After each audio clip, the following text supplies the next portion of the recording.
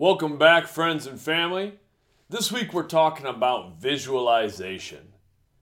We're in the area of self-management, and last week we were talking about changing our state, our physical, our emotional, our mental state.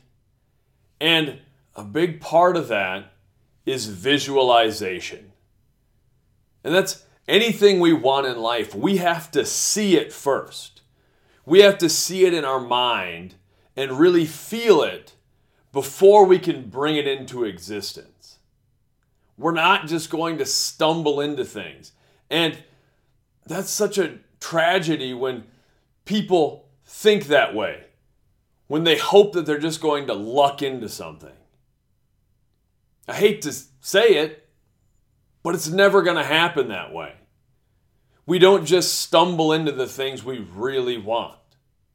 We have to think about them. We have to visualize those things. And for me, visualization isn't about some magical manifestation. Some people think that, okay, if you just concentrate on something, it'll will it into the universe. I look at it a little more practically. The things that we continually think about, those are the things we find time for. Those are the things we give our energy to. And even if it's sort of subconscious, even if we don't necessarily think, oh, I checked off some box on the way to this goal today, if we're continually thinking about it, we begin to frame our lives around those things. And that's what brings them into reality. One of the hardest things about being a teacher that I've talked about before is the times when I can see the greatness in a student, see the greatness in an athlete, see some of the things those young people are capable of doing, and they don't see it themselves. And that's part of the job. That's part of why we do these things, is to hopefully just allow people the opportunity to see what they're capable of, to see the greatness you already have. And that's all I want from you this week, is I want you to paint me a picture. Not literally, I teach art class. But describe to me an image of what you want. It could be a specific goal. It could be what you want for the future. I think it's important to cover that now as we're getting to the end of another school year.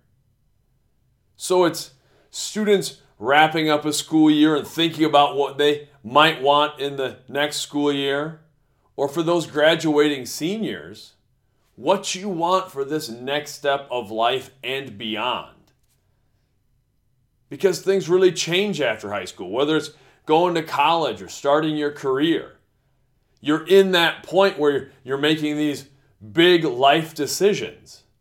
And that can be scary, but it's also exciting.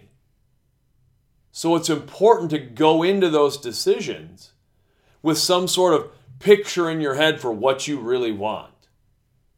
And understanding that picture is probably going to change. And things aren't going to go exactly as we think. But that's okay. We alter our pictures a little bit as we go, but we still have that image, that North Star to follow. So create an image. Describe it to me this week, down to the finest detail. Because those are the things that will be able to shape our lives around and bring to fruition. Let's have a great week. Much love.